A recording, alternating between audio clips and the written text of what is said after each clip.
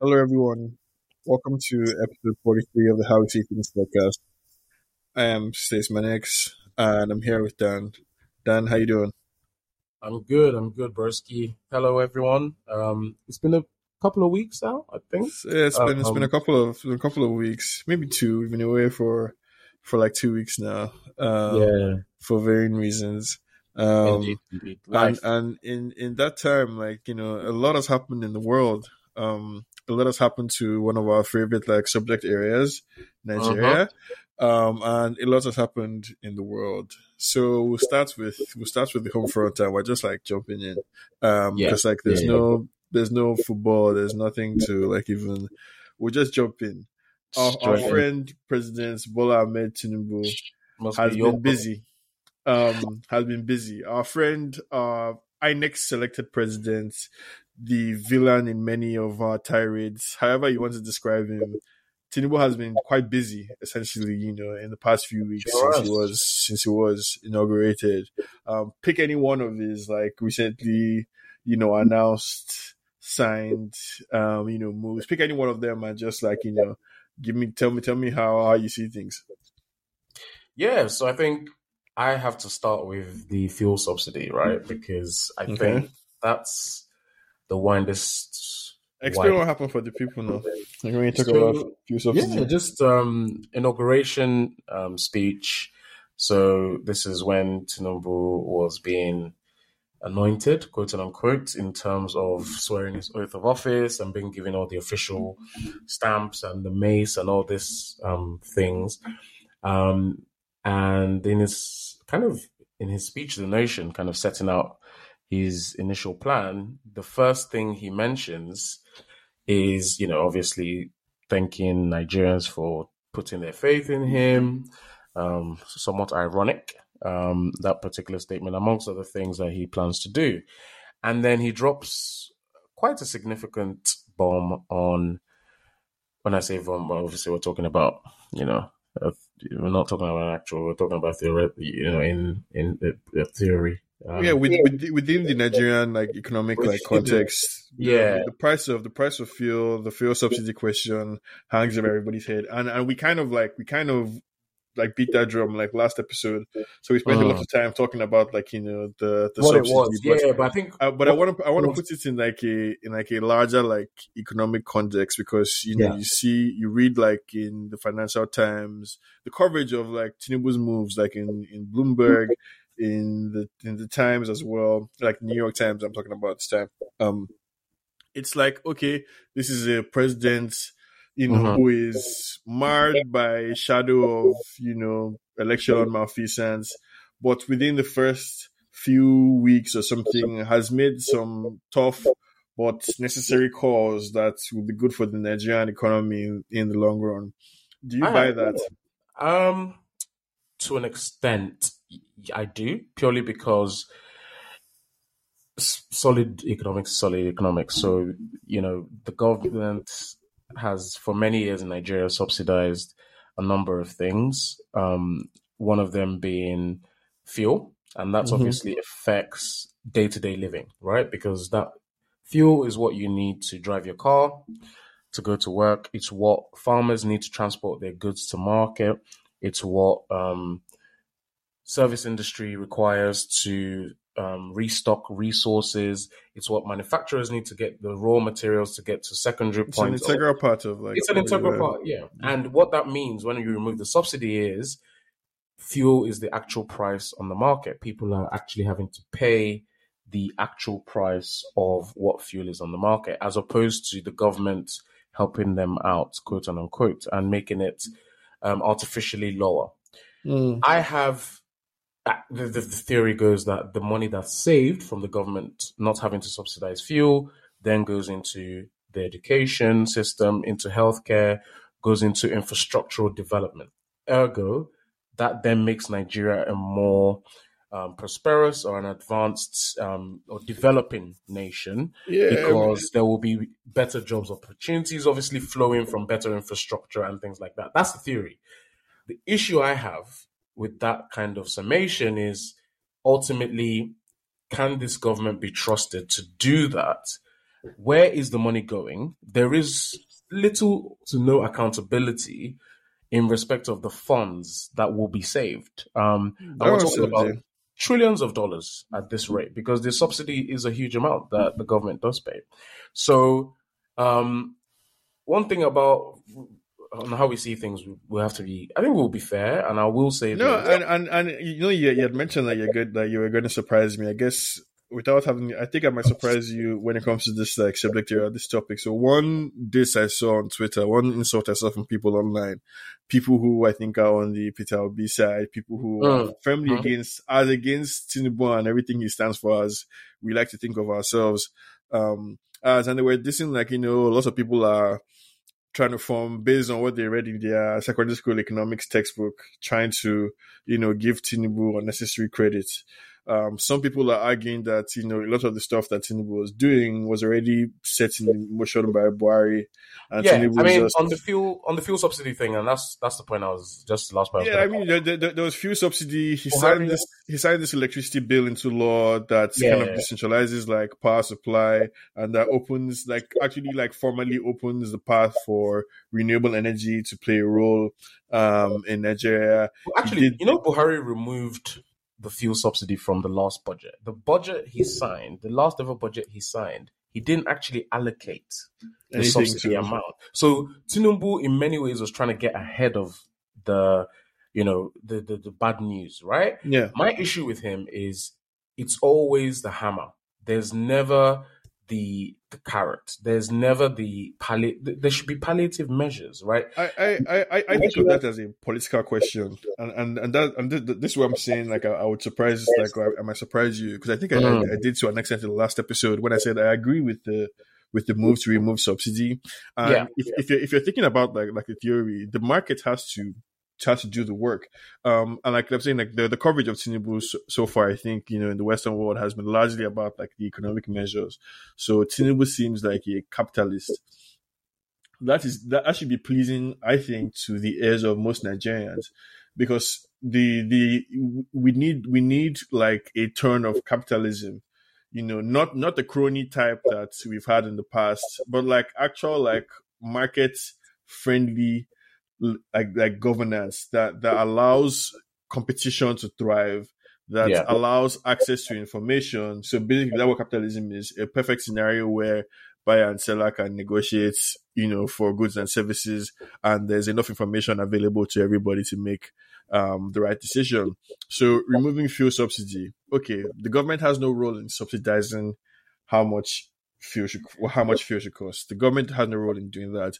What the government should try and help is to make it cheaper for people to buy fuel. So there's going to be short-term pain for sure, but I think the market always trends like downwards. Essentially, like price, it's gonna eventually, the curve is going to eventually come down, because you know as people like, you know, find alternative like sources of like fuel, it's definitely going to, I think, encourage exploration of, you know, the oil processing locally as well to reduce the cost.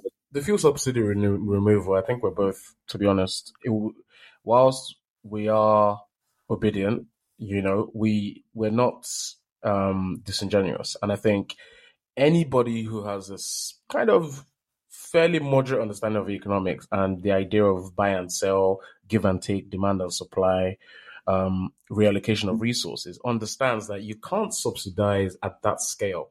And I think one of the biggest things with subsidization that I hadn't really appreciated until Tinubu finally started talking about it is the leakage from Nigeria to other neighboring countries. And that is a big problem, because at least in Nigeria, you can kind of track subsidize. You can say, okay, people are using X amount of, you know, fuel in terms of travel and whatever, and business is using it, and it tells in the food sources, it tells in our everyday economics. Yeah, you can't really measure the leakage, and the percentages that were being said, you know, were kind of like, we're talking like 30% of whatever you're talking about leakage related to like the actual drilling, exploration, the actual like fuel itself. Not necessarily. I mean, that one, No, that's an issue yeah, because those from the it's Niger Delta. rampant. It's rampant corruption. Do you Yeah, understand there's that. that There's that. it's like an albatross hanging over the markets in Nigeria, like, Yeah, and that's like corruption. but the So like actual consumerism as well. So we're talking about there was riots in, was it Benin or Niger, one of those two. For a couple of days, there's some kind of skirmishes when Nigeria brought in the fuel subsidy, and that tells you that there's, when I say leakage, I mean there's obviously an amount that the Nigerian government was paying towards the end product, or kind of in the production of these, from crude oil to petrol, that was not accounted for in Nigeria. So they were taking 100% profit for maybe 70% only coming to Nigeria, right? And then they're making their money doubly, collecting money from those respective other countries in respect of producing, also, I guess, collecting the same kind of fee for yeah, I mean, production of the same. we're talking about the corruption. Like, we're Yeah. talking about the same thing. Like, it's a racket, essentially, like an albatross hanging over the head of that sector specifically, that makes things difficult. And part of the way that the opposing side fights back is by, like we talked about in the last episode, fuel stations, because that's the mafia. It's the supplier mafia.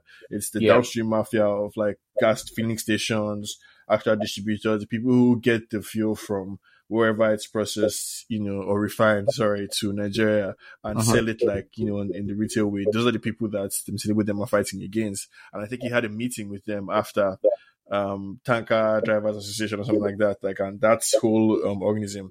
But like, even in the FX, exchange rate sector of things, because that's another move that like Tinubu made. Another policy.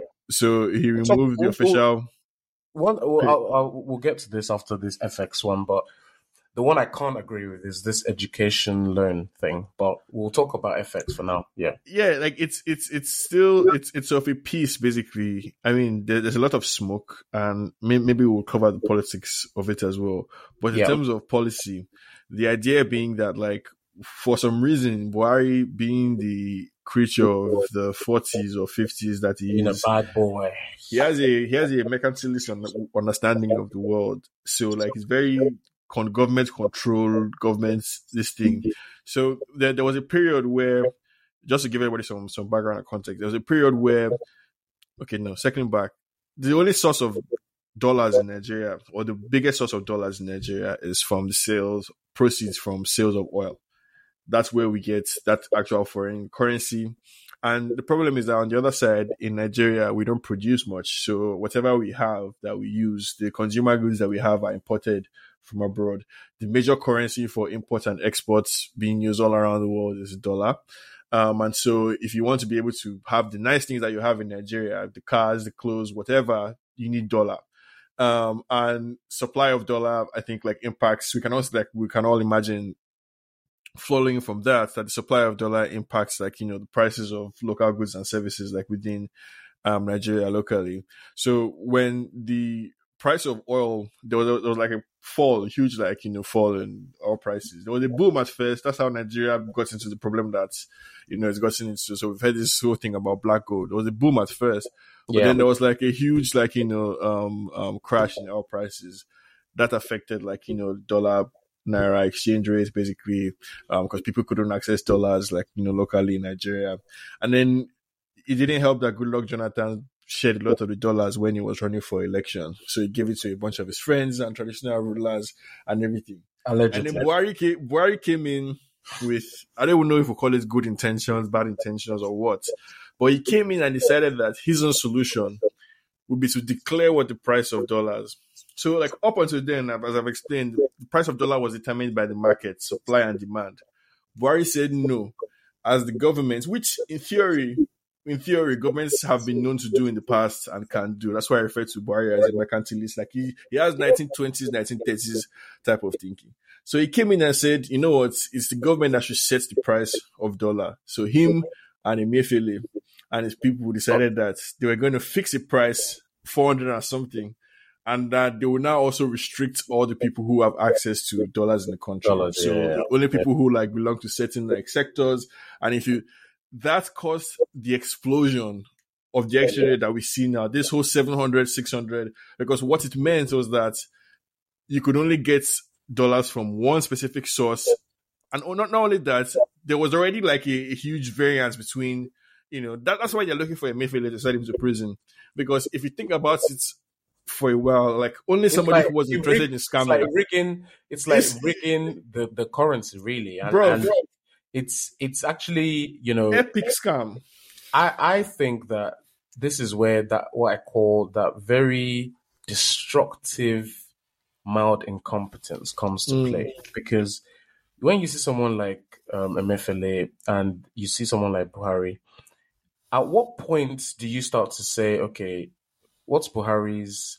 And this is why who you choose as leader is very important, because that then flows down to who they appoint. Because appointments are very different, because an appointee hasn't been elected. They have no kind of just a leader on the people that he appoints as well. And that's why for me, Buhari was particularly problematic for Nigeria. He had this, like you say, 1920s, 1930s backwards way of thinking about government.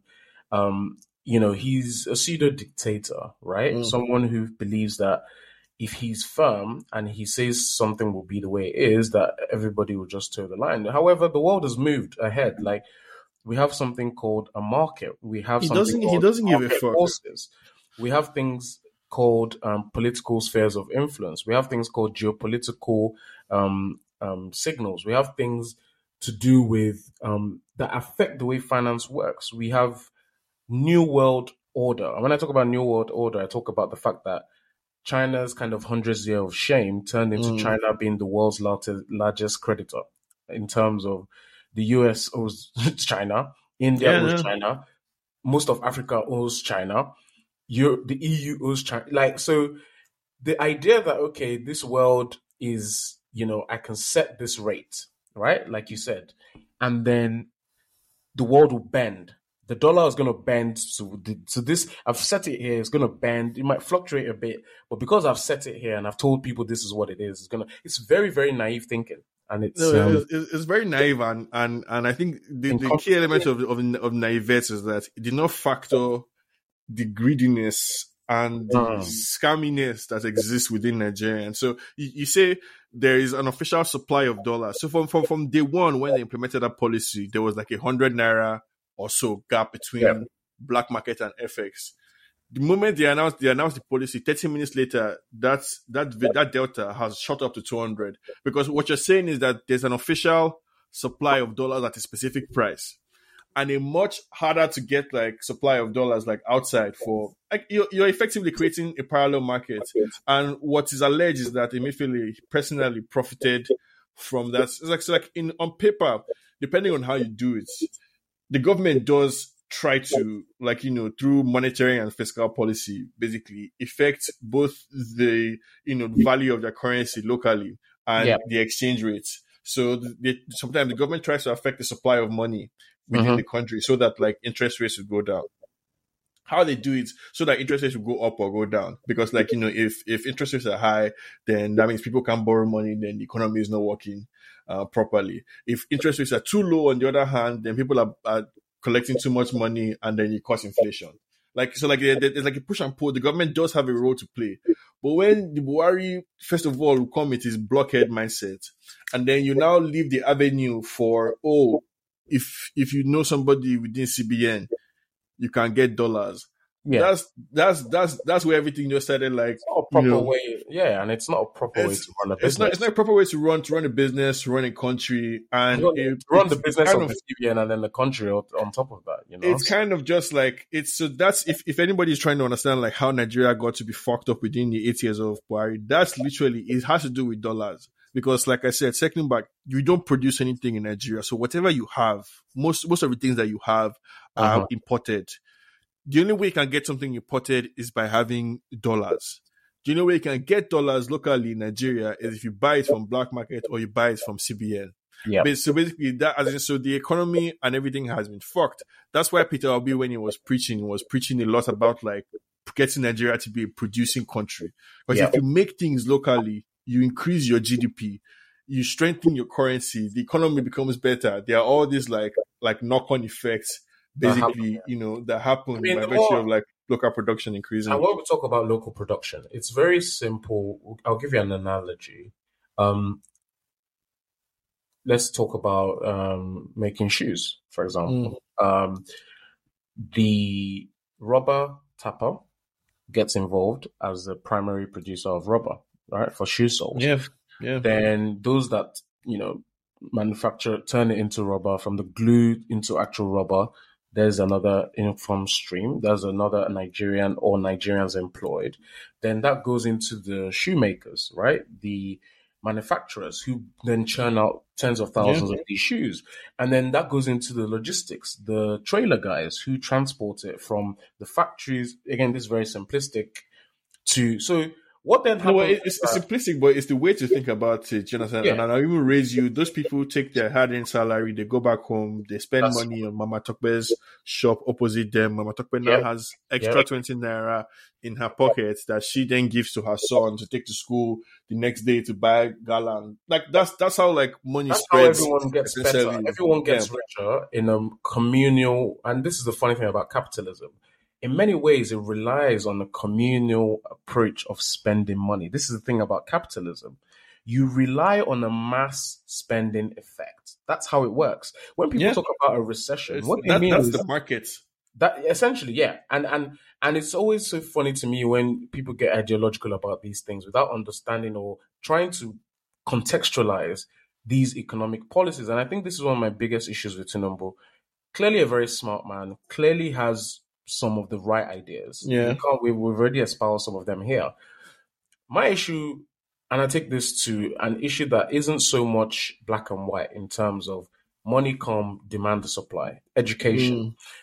When you're talking about the Nigerian system, one of the best things I think about the Nigerian system, it's unfortunate about the quality now, but when we talk to our parents, when we talk to kind of older generations, public education in Nigeria was of very good quality. For those listeners in the UK, when we talk about public education, it's kind of flipped here. We're not talking about schools that are publicly funded, that are,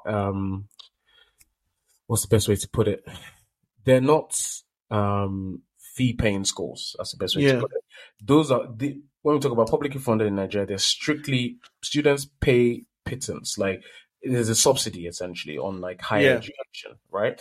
And in some places there's even free primary school education if you go to a government. I used to think of it as a subsidy, but it's not. They're just cheaper. Well, but this is the thing. That's what I'm saying. The issue I have with this loan system, not cheaper. Apart from the fact that one of the terms, depending on the amount that you need, requires a 10-year qualified lawyer, which is ridiculous. Some of the stipulations of the loans are very, very odd in terms of who your guarantor has to be for the loan. Right. I find that very restrictive. Secondly, and this is the key thing, we know Tinubu from Lagos. He doesn't give you something for nothing. Why was it that IRS became, this guy had lived in the US. He saw that taxation can be a very good moneymaker for local government or even regional. And now he's taking it national. The problem is, like we said, because ultimately where this is going is that public education in Nigeria is going to become more expensive. This is the thing. I don't think it's a bad thing in public education in Nigeria becomes more expensive. I never said it was a bad thing. But the challenge is you have to take people along. This has to be a gradual thing. You don't just all of a sudden wake up one day and I know this bill has been in the House. Yeah, sure, great. But it's taking people steps on a journey. The people have to be acclimatized. It's like boiling a frog, right? You start to increase the heat until the frog doesn't realize and the butter is hot. You understand? Even making Nigerians, it's like with the fuel subsidy thing. There was no palliative. Sorry, I don't know. I don't know if I think you should give people. I think you should give people more credit. One. Also, I don't know how much of a preamble is needed. You know where you want to go. So if the end goal is to improve local education in Nigeria. So improve the state of education in Nigeria. I think one such way to do that, because you were trying to say that like it's subsidized. I don't think it's subsidized. Those schools are just a lot cheaper. Let me reference. And even those that's subsidy now. No, it's subsidy. No, chill. Because even those public universities that are like 20K, 30K, there are still people that have to go through stress to pay their school fees. Man. Yes, and that's when in like fee, whichever school fees, 100K a year, whatever. People still have to like struggle to pay it. You're making my point. Okay. The vast majority of Nigerians are still under the poverty line. So that in itself, you can't just all of a sudden one day bring in this loan structure. Because what will then happen now is they will say to facilitate the loan, they have to increase the fees so that the quality is improved, which is what you need to do, right? But my challenge is you don't say no. The reason why it's subsidized, let me explain why it's subsidized. The government was paying in terms of budget, was saying to universities, and guys, just to be clear, this is strictly a university thing. This isn't for secondary schools.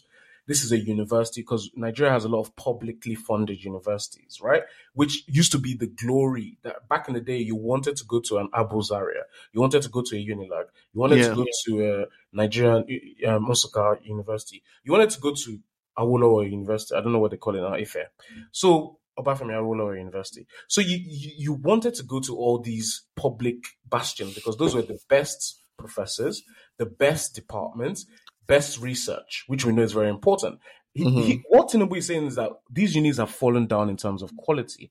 Agreed. We need to raise the quality. Agreed. We need better level public education. Agreed. My issue is, why are you creating a loan that is so unachievable for the majority of Nigerians? Like you said, even 20K is a challenge for some to pay. So let's just take it step by step. And I don't like being put in a position to argue on Tinubu's behalf, but so that I don't see why any of those things you mentioned are mutually exclusive. I don't see why Tinubu cannot, or a government cannot, first and foremost say for whomsoever can qualify for this loan in the starting point, whether it's 200,000 of you as a pilot program, whether it's 500K, whether it's 10,000, 20,000 students who could not go to school before because they could not afford to go to school, that can now go to school. Thumbs up, good thing. Now, the problem with education, not just in a place like Nigeria, especially higher education, the issue you have, first and foremost, population increase or population explosion. As more and more young people wanting to go to school, putting a strain on the facilities, not enough to go around. Second thing is that the cost of running these higher education like institutions are often like bloated because schools fall into this trap where, like I said, student population increases, so they hire more administrators. Then economic hardship comes, leading to a decline in student population. You now have a bloated faculty and staff situation where, the school cannot really sustain itself. It's a problem in America here as well. But specifically within Nigeria, first step, definitely get more people who are of schooling age, who, if your issue was money, here is a loan. All right. And this having worked in banking in Nigeria, where I've had to chase somebody, big man, to his house in Dolphin Estate because we're looking for him, because we need him to answer questions. The more haven't you seen all this like trader money, all this thing that they used to do in Nigeria where they're actually sending bouncers? The way to enforce credits in Nigeria is not the same way as here.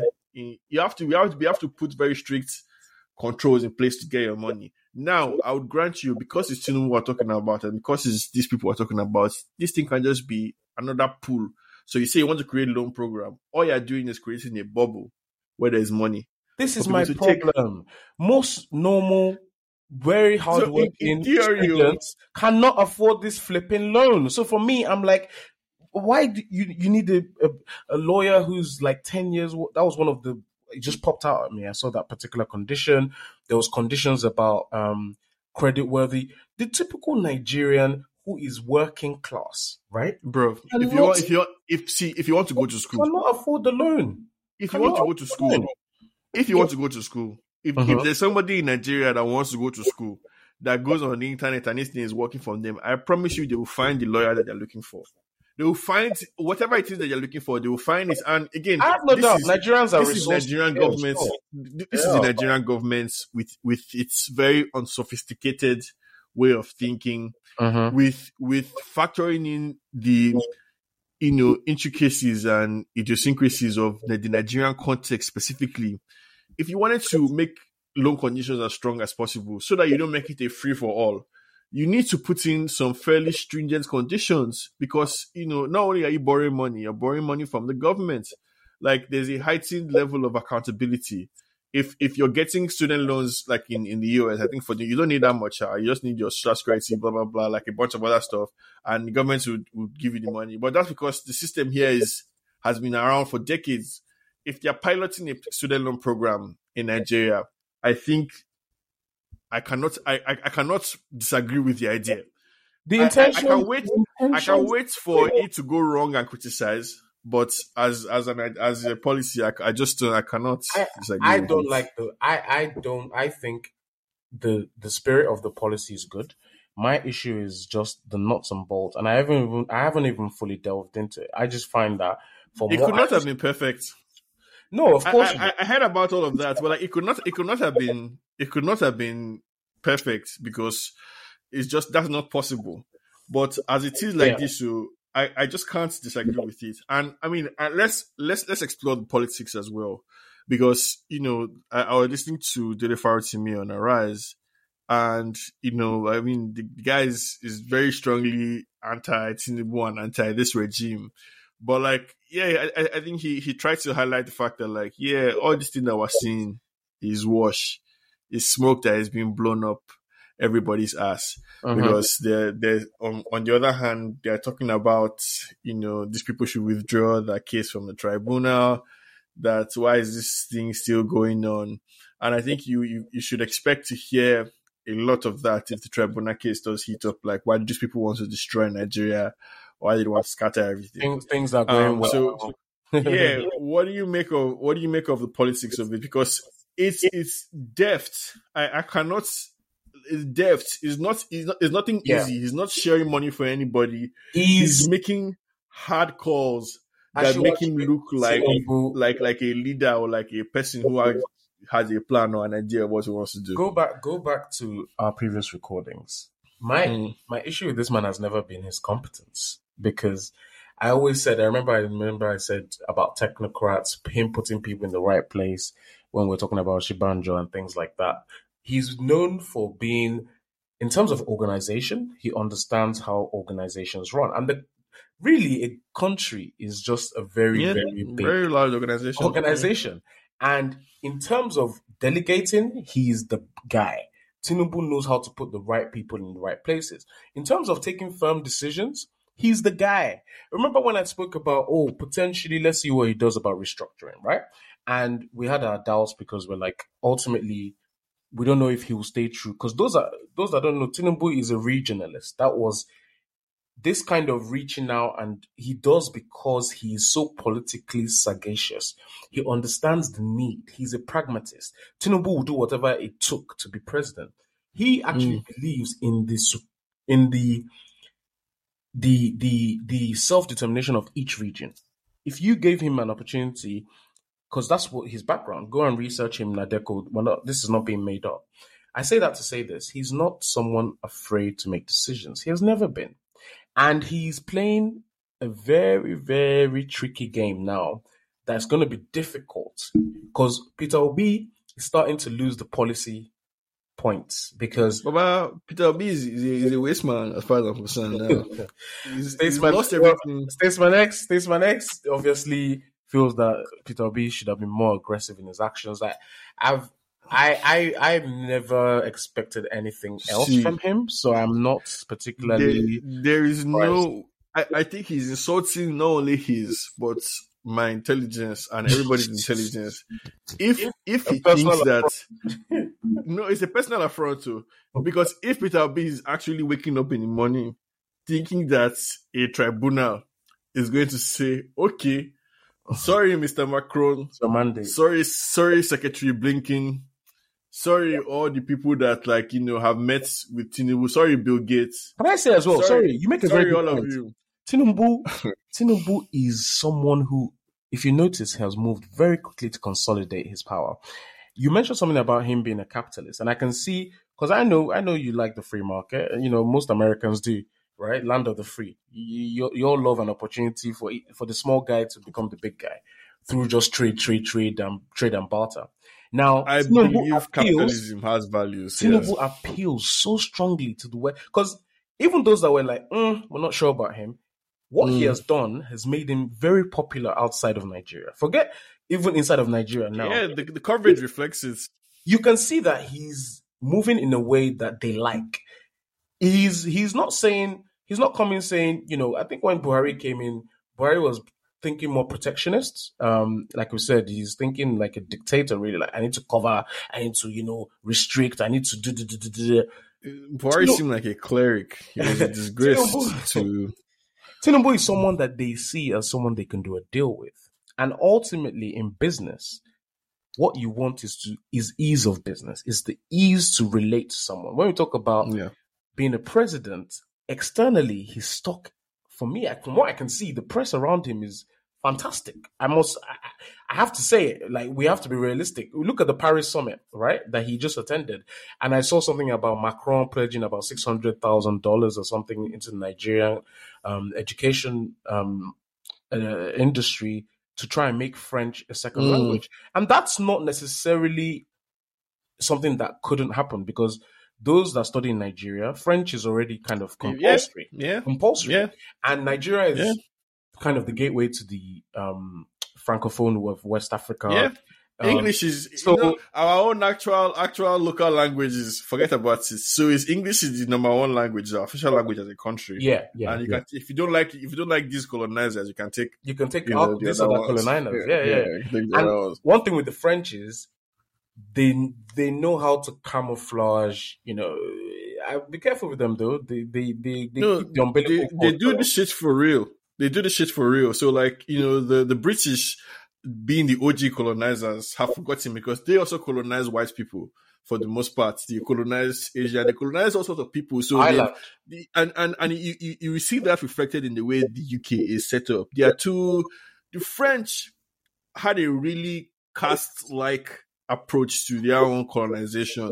So, instead of breaking bread with you, everybody who the French colonized are either like dark skin, or like Tunis, or this thing are actually like people. Algeria, they consider them Algeria, Morocco. They consider them. Was Morocco Spain?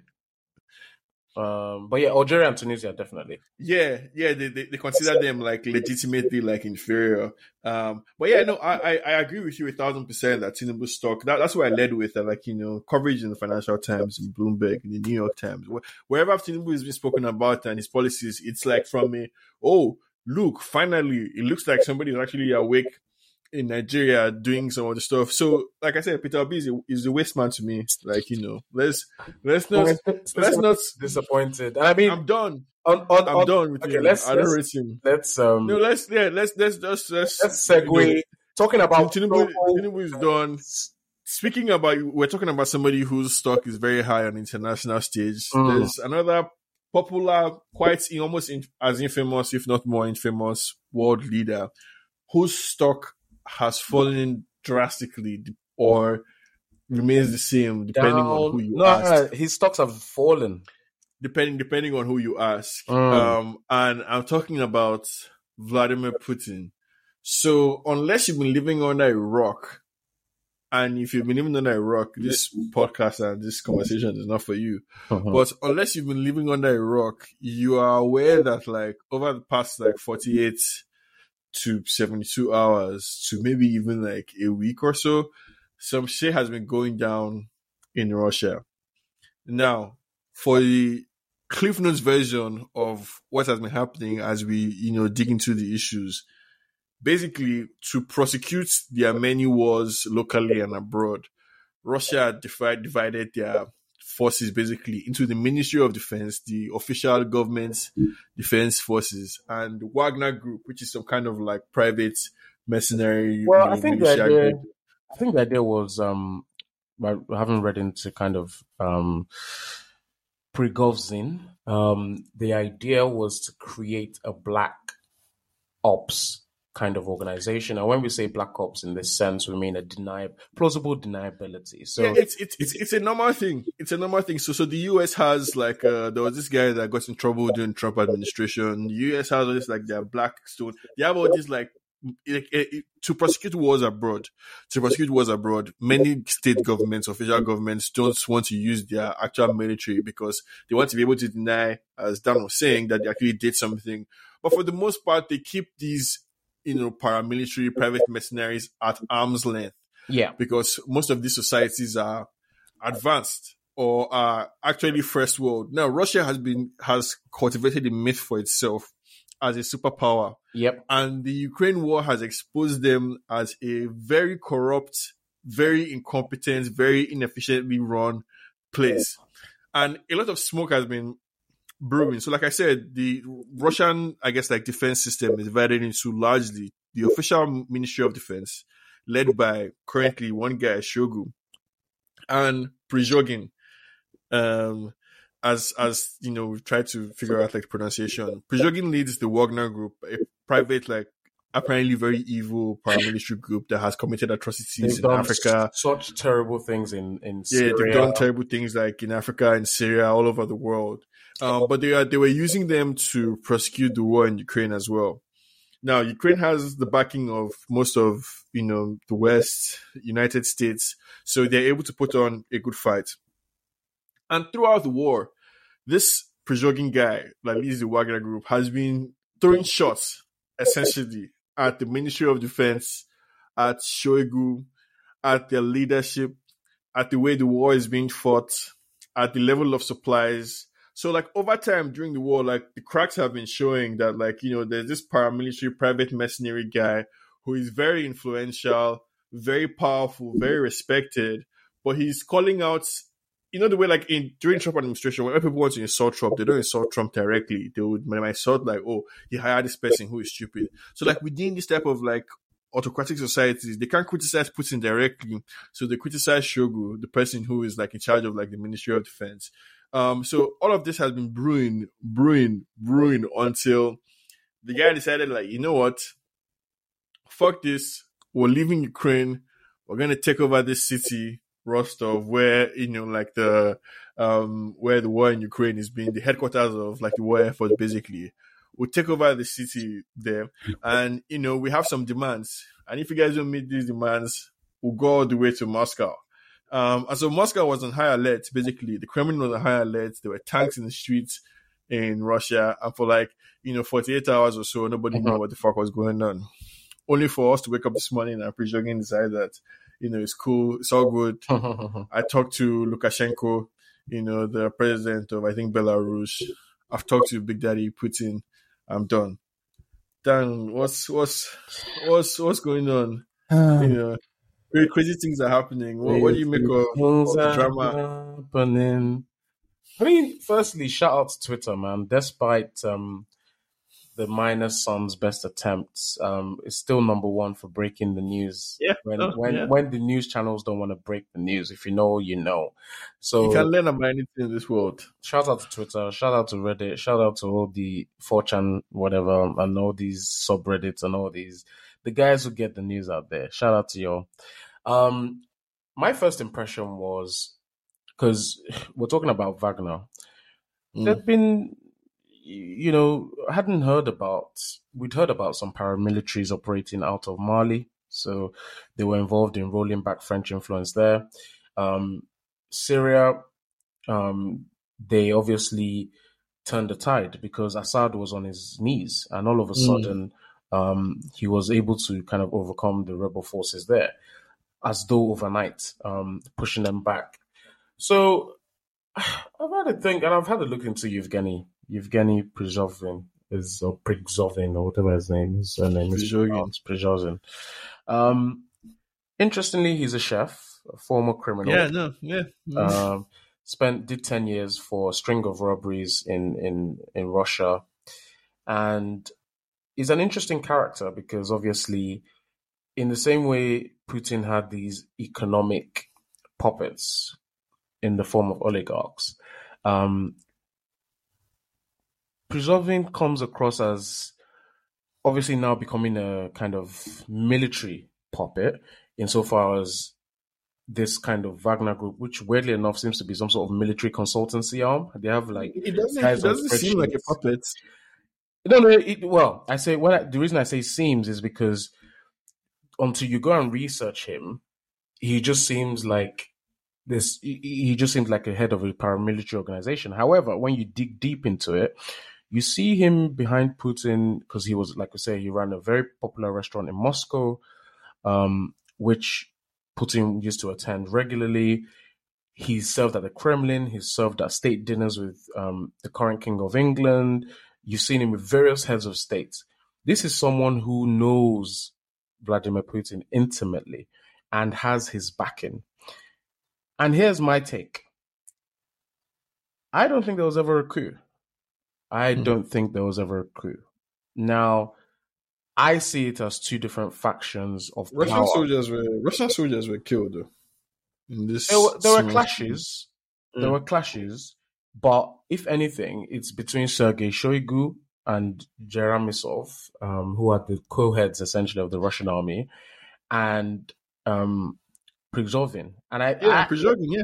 What I see is that Russia has been losing the war in Ukraine because this military quote-unquote operation was due to be done. We're told it was going to be done in 3 days, right? That was the kind of first intimation. It's gone on for 18 months now, and Ukraine has counterpunched at certain points. Obviously, they've suffered huge losses on both sides, definitely.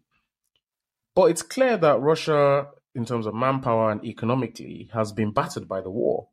Mm-hmm. I think, and for those who don't know, in March 2024, there's a Russian election coming up. And I think this is all part of Putin's election campaign. Hear me out. Russia, there are two things that count: power and money, right? Which part is part of his campaign? Prosecuting the war in Ukraine or this maneuver? Well, this is what I'm trying to say. The war in Ukraine has been shown to be a massive flop. Who's getting the blame for that? Though I think this skirmish was to decide whether the Wagner group or the Ministry of Defense was going to get the blame. I think that's what this is all about. I think that it's posturing from two sections of, because if you think about it, the Wagner group are perfectly placed to take the blame. They're perfectly placed. They've been clandestine. You have to ask yourself some questions. They've been clandestine throughout their Africa excursions, even in the Middle East. Unless you really went to research, you didn't know they were in Syria. It wasn't told. All of a sudden now we know that they're like Russia's most effective force. And you have to think about this. A private paramilitary company upstaging the actual Russian army is very embarrassing for Sergei Shoigu and Geramisov.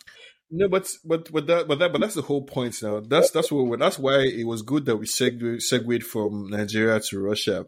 And when I started this, I talked about how Russia has created this false image of themselves as a superpower, whereas they're actually a very corrupt, very poor country. And so part of the point that Prigozhin was making, and what many Russia analysts have said, is that the money that the Russian army was supposed to use to replenish its supplies, to stock up, to feed its people, they've chopped the money. People like Shoigu and people like that are in charge. They've all chopped the money. And when you live in an authoritarian society like Russia, you can never tell Putin bad news. And so when Putin asks his cronies, how long will it take us to win the war? They're like, yes, sir, of course, sir, sharply, 3 days, we're done.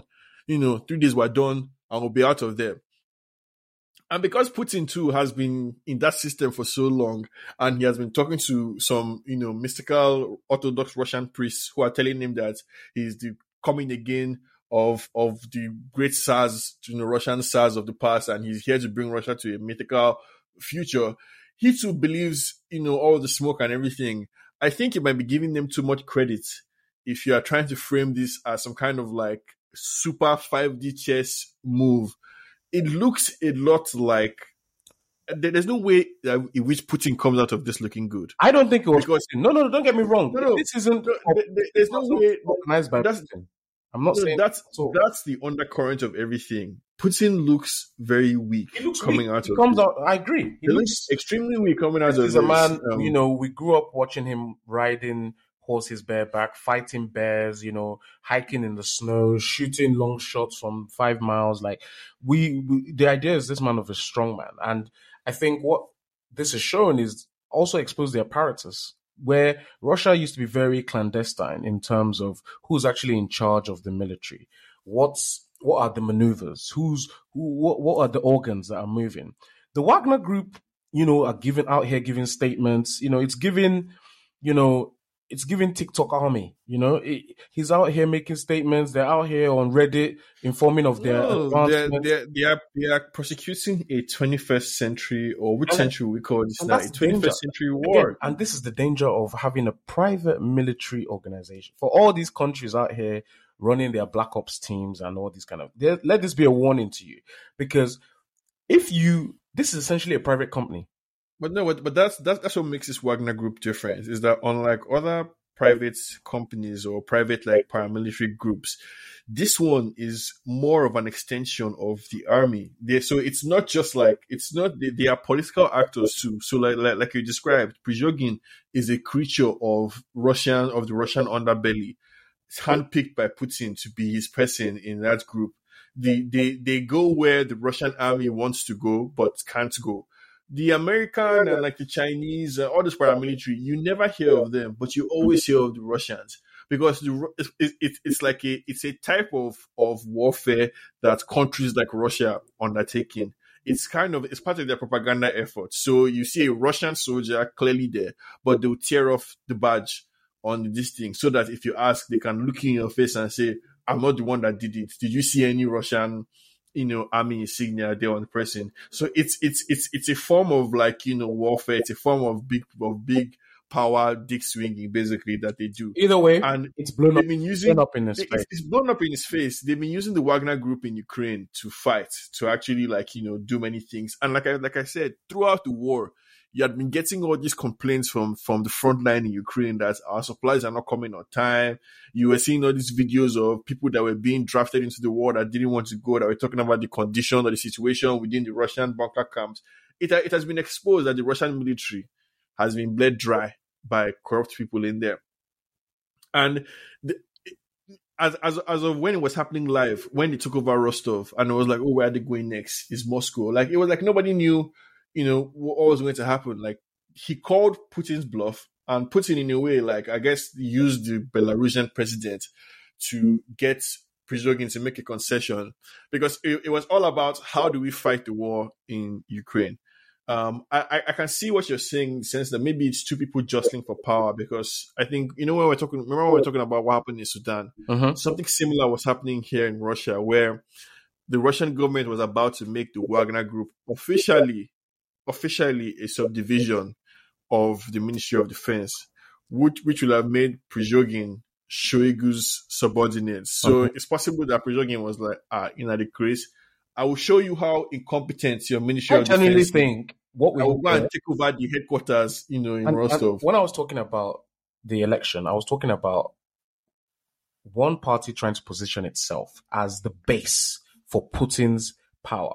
One party being Prigozhin, saying, "Papa, look at what I did. Look at what I've brought you this gift of, from this massive mess of the Ukraine war. I've got you this victory, and I'll give you evidence." Bakhmut was relatively, a small city, like 70,000 people. Yet there was this kind of really intense focus on it. And I'm starting to think that Prigozhin set up the whole Bakhmut thing as this is a win. Like, this is an easy win for us. Like, let's give this PR. He's a PR army guy. He's a TikTok. That's what I'm going to start calling him, TikTok general. He's about creating the splash views. Like, and I think what he was trying to do was to sell himself to Putin as the guy. But obviously now what he has done has backfired, because he created such a frenzy. You're marching on Moscow. Are you crazy? Of course, the army had to respond. Like, they couldn't just even though Wagner is full of Russians, a lot of them are ex-spec ops, and a lot of them are prisoners as well, hardened criminals. There's been whispers there's been whispers that there's a feeling that Putin is weak in Moscow. So Putin can do what he did the last time he was not president, when he became, I think, prime minister or something, and Medvedev. So I think it's like you're saying, I'm agreeing with you to an extent, in the sense that, like, it's possible that factions are actually, because somebody's head is going to have to roll. Someone's going to have to take the blame for failure. It's likely going to have to be a high profile. And it's not going to be Putin. Putin has a choice. Putin faces a choice. He can either choose to die as the Russian president, or he can handpick his successor. But he also needs to go out on his terms and in a way that can allow him to still maintain a propaganda victory. Because I think on the ground, locally, some of the videos and some of the reporting coming out is that, like, local Russians in Rostov were, one, cheering the Wagner group and allowed them through the borders, and two, booing, because I think the police stood down or something, and booing the police people when they returned. So there is a possibility that, you know, Putin is growing weak within Russia, and people are like, you know what, maybe Big Daddy is not that powerful. He's not that guy. And I think that powerful. This is a very, but it's a cult of personality, so it makes it kind of tricky too. I think, to me, that has to be the most accurate analysis of this. It wasn't a full coup in the way that they wanted us to think, or that I think some of the Western outlets were gleefully trying to project. I think there's a lot more nuance to it. I think if you look at the position of Putin, like you say, if you look at the fact that he was the spearhead for the Ukrainian campaign, and the Ukrainians are, shout out to them, fighting blood, sweat. They're giving every inch to try and retain their country sovereignty. That in itself is a bloody nose. And if there are elections coming up, which is obviously in March 2024 is happening in Russia, there will be elections. Now, how free and fair they will be, you know, I'm not going to make comment on that, but there will be some sort of elections. Now, the elections in themselves are not an issue. He will win. If he puts his name down on the ballot, he will win. However, if those in the cabal, like we like to say on here, the cabalocracy, those who are in the inner sanctums of power, who hold key positions within the Russian society, old money, old influence, heads of, you know, departments, the kingmakers, if they decide that Putin is no longer that guy, that's problematic. And I think what you had there was... It seems like Putin has been in power long enough such that there's no old money. There's everybody in Russia, like part of what makes Putin such... Russia has a key man risk. If you ever do economics, where's the key man insurance? Russia has a key man, huge key man risk. China has a well-integrated structure. So even though Xi Jinping has made himself almost like a godlike figure, there is a bureaucracy that is powerful and works through. Whereas in Russia, there's a key man risk. Everybody's propped up by Putin's largesse. There's no money that's older than Putin. And if you're in Russia and you're wealthy and you're well-to-do, it's because Vladimir Putin made it so. You know, so there's nobody to cross him. If he's going away, it would have to be him surrendering, like, you know, his position, and that's what makes it tricky. Yeah, but even if he's to retain power, and I think that's what we've come to now. You see my point of view when I'm talking about the factions. Someone has to take the fall, and it's not going to be him. So Prigozhin was probably being proactive. He's thinking to himself, okay, he has the Bakhmut, his, you know, victory. You know, they're still taking massive losses in Ukraine. There's the talk of Ukraine counteroffensive coming up. Yeah. He's probably thinking, hearing some noises about the Ministry of Defense, rank and file soldiers not being happy. We've talked about resources, we've talked about even mothers talking about, where are my sons, you know, in terms of the massive loss of life and the lack of resources to look after the army. He probably thought, well, here's my position. But I think he's slightly overreached as well, because the fact that Lukashenko had to, you know, kind of get involved, to me, tells me that someone needed to give a perspective of, you're actually pushing an army towards a standoff where, if they'd gotten to Moscow, and then things kicked off, it would be a case of look at what you started. And then who started what would not really be. He would have caused Russia in itself a massive, massive problem because you're fighting a war on one front and then you open up a front at home. That would have been, kind of potentially. The front was already open, and I think to be fair, I don't think Prigozhin himself ever referred to what he was doing as like a. Oh no, he was very careful with his words. Everybody else was using the cool language, but he was very careful with his words. He kept talking about like how the war in Ukraine was being fought, how people had let down Emperor Putin or like God King Putin, how it was everybody else's fault that things were going wrong, but Putin. And how he knew what was the right thing to do, basically, for the situation. Lukashenko getting involved, I think, was that so it wouldn't be as if Putin himself was negotiating. Yeah, because at the end directly, of the day, because this is the thing. He had to disown or had to disown the guy or declare him like an enemy of the state. The optics, the optics had to be. Yeah, the optics definitely. Yeah, and I think all along. There was talk of a potential assassination on his life, but Prigozhin is a very ruthless man. This is someone who's climbed. He's a climber. Yeah, he has climbed society. And as he's climbing, let's not be surprised if he should not fall out of a window. People have a funny way of falling out of a window in Russia.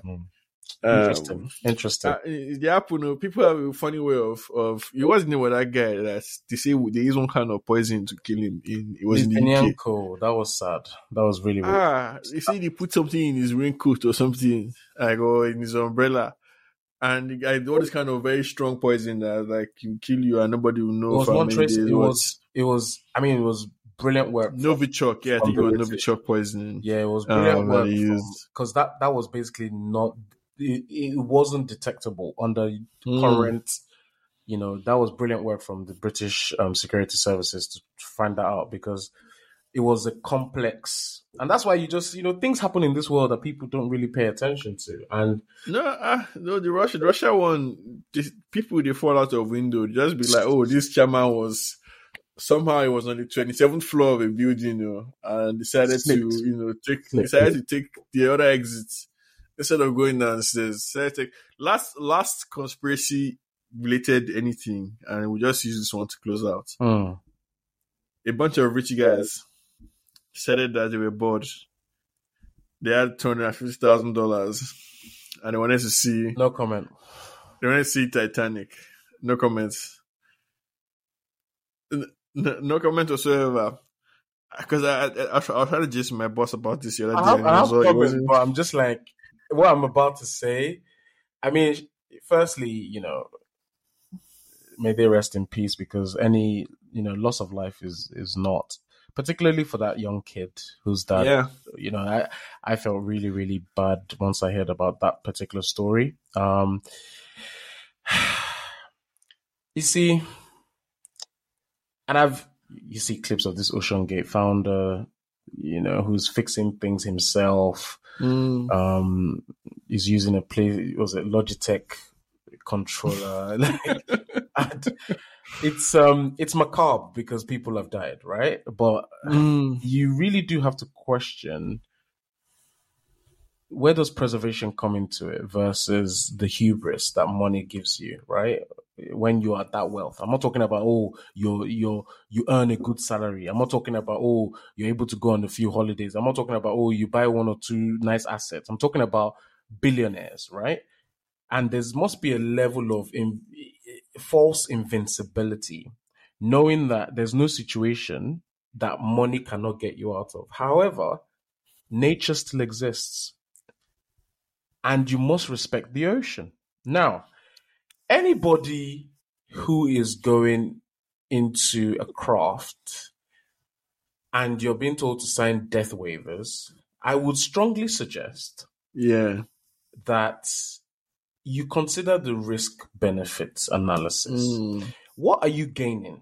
Okay, is it that you want to see Titanic? Okay, you want to see Titanic, right? Okay, because we know that there is a bacteria eating away at Titanic. They're claiming that by 2030 something, it'll be gone. Yeah. It's not going to exist. Okay, can humans get there safely? Can you get there safely to see it?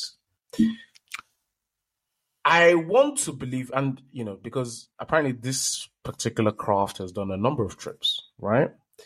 However,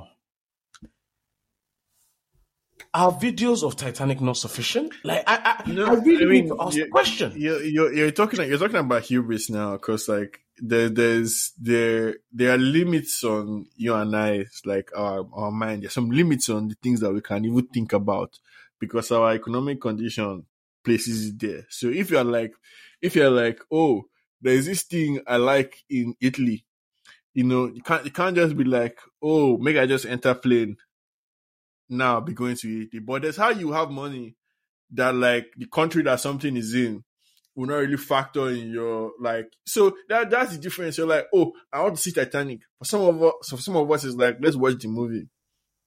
If you're even too curious, you buy the Oculus Rim, connect it to YouTube. They have the 5D. You can see the Atlantic. If you have just cash to burn and you are a billionaire type person, then you can now be thinking that, you know what, actually I want to go thousands of feet underwater to see it. That is curiosity that killed the cat.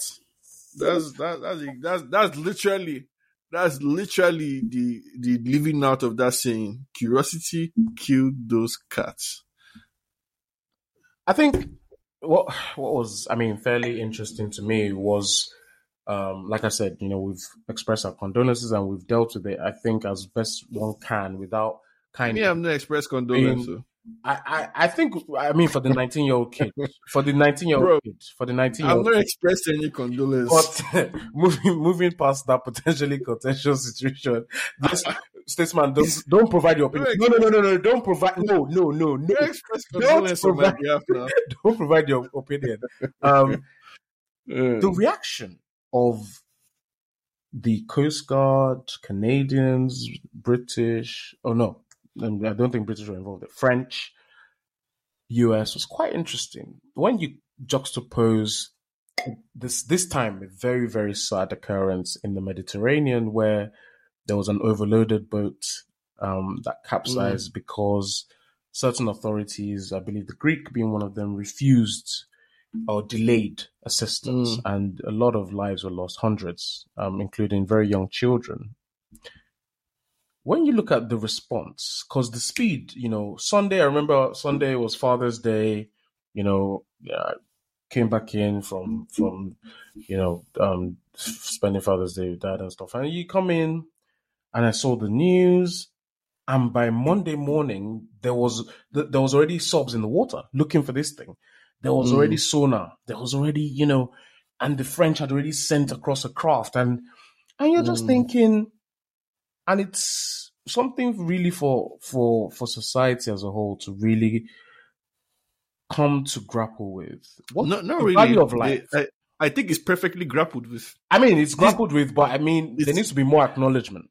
There needs to be more acknowledgement. No, because the acknowledgement will not make us comfortable. Come on, Dan. What are you talking about? Bro, we're not here to make people comfortable. No. Okay, then I call bullshit, because why are you working hard if not to be able to avail yourself of privileges? I would never. Excuse me. I would never. You would never go. Give me $1 billion. I'll show you. Give me $1 billion. No. Never go to 1,000 feet into the ocean. Sure, but if you have $1 billion. The day everybody's waiting in the airport because there's flight problem and it's so hot, children are crying, they don't have water. Will anybody stop you, Mr. Dan, from entering your private jet and flying to your place? But that's different. That's different. Such is life. I would never enter a remote export control welded tube. Just because I wanted to, I'm not giving condolences to anybody in this situation. So if poor Mohammed or Abdul Salam entered the wrong carriage from Somalia and got lost in the sea, in the Mediterranean Sea, and they could not find him, do you know why? Because nobody gives a fuck about him. That's just the unfortunate truth. Nobody gives a fuck.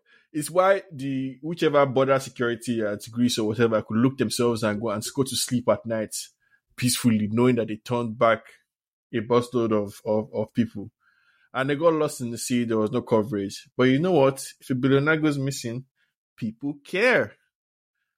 And kids, I'm sorry, but that's just the way life is. It's perfectly grappled with. We all understand this. We all know it. It makes us us uncomfortable to talk about sometimes. All acknowledge it though, and I think that's the point. What does acknowledgement look like? Like there's no. It's in media. It's in kind of those that disseminate this information being upfront about it. It's in not hiding behind these code words of, influential individuals or those that contribute greatly to society.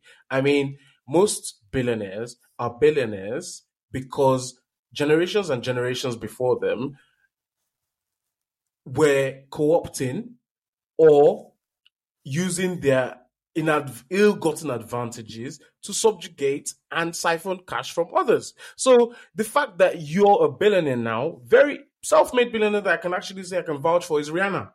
In this generation, Rihanna and LeBron James. Those are the two people that I know because I don't really follow all these billionaires. What are you? I don't know. What are you?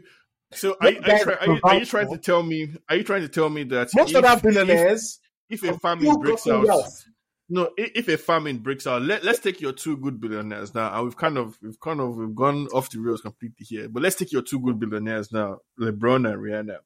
If there's a famine that strikes the land, are you trying to tell me that LeBron and Rihanna will not be entitled to use their massive wealth to make sure that them and their own family do not receive benefits? Of course, will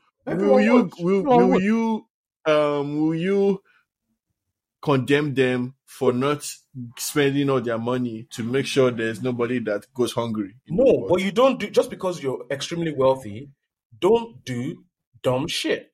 Yes, I'm with you on that. That's why I'm not giving condolences. Yeah, so I think I can say it's sad though, but this was like curiosity killed the cat. For the kid, no, for the kid though, because he didn't want to go.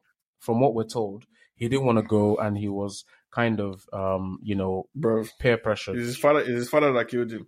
And people are coming up with conspiracies. I'm not even hearing any interesting conspiracies. Yeah, I'm not interested in conspiracies though. I think if you want to tell me a conspiracy, give me Bermuda Triangle. About all that they're hiding. Give me they're all alive and all this. That they went to, like, because it's possible that, like, you know how, like, the Branch Davidian, some kind of cult that can be like, okay, today we're all going to kill ourselves because we want to ascend to a higher plane.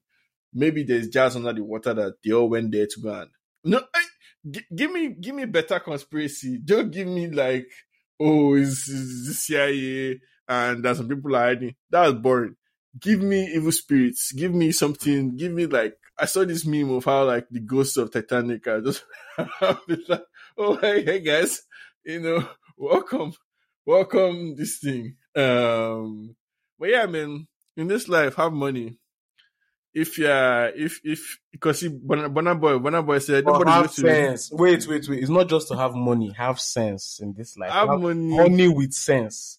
Money with sense. Even if you don't have sense, have money, because if you die in a foolish way, the world will stand still and everybody will talk about you after you've died. Nations, governments will send people to look for you. So even if you don't have sense, have money, because like Bonner said, nobody will remember that you try your best. Nobody will remember all the time that you practice. He only wants to turn up on time for his concerts before he starts dishing out life advice. But hey. Michelle, thank you very much for listening to this episode. It's been real. I'm sure you've been informed, entertained, convicted in equal measure. Like, comment, share, and we'll see you on the next one. Safe. Cheers.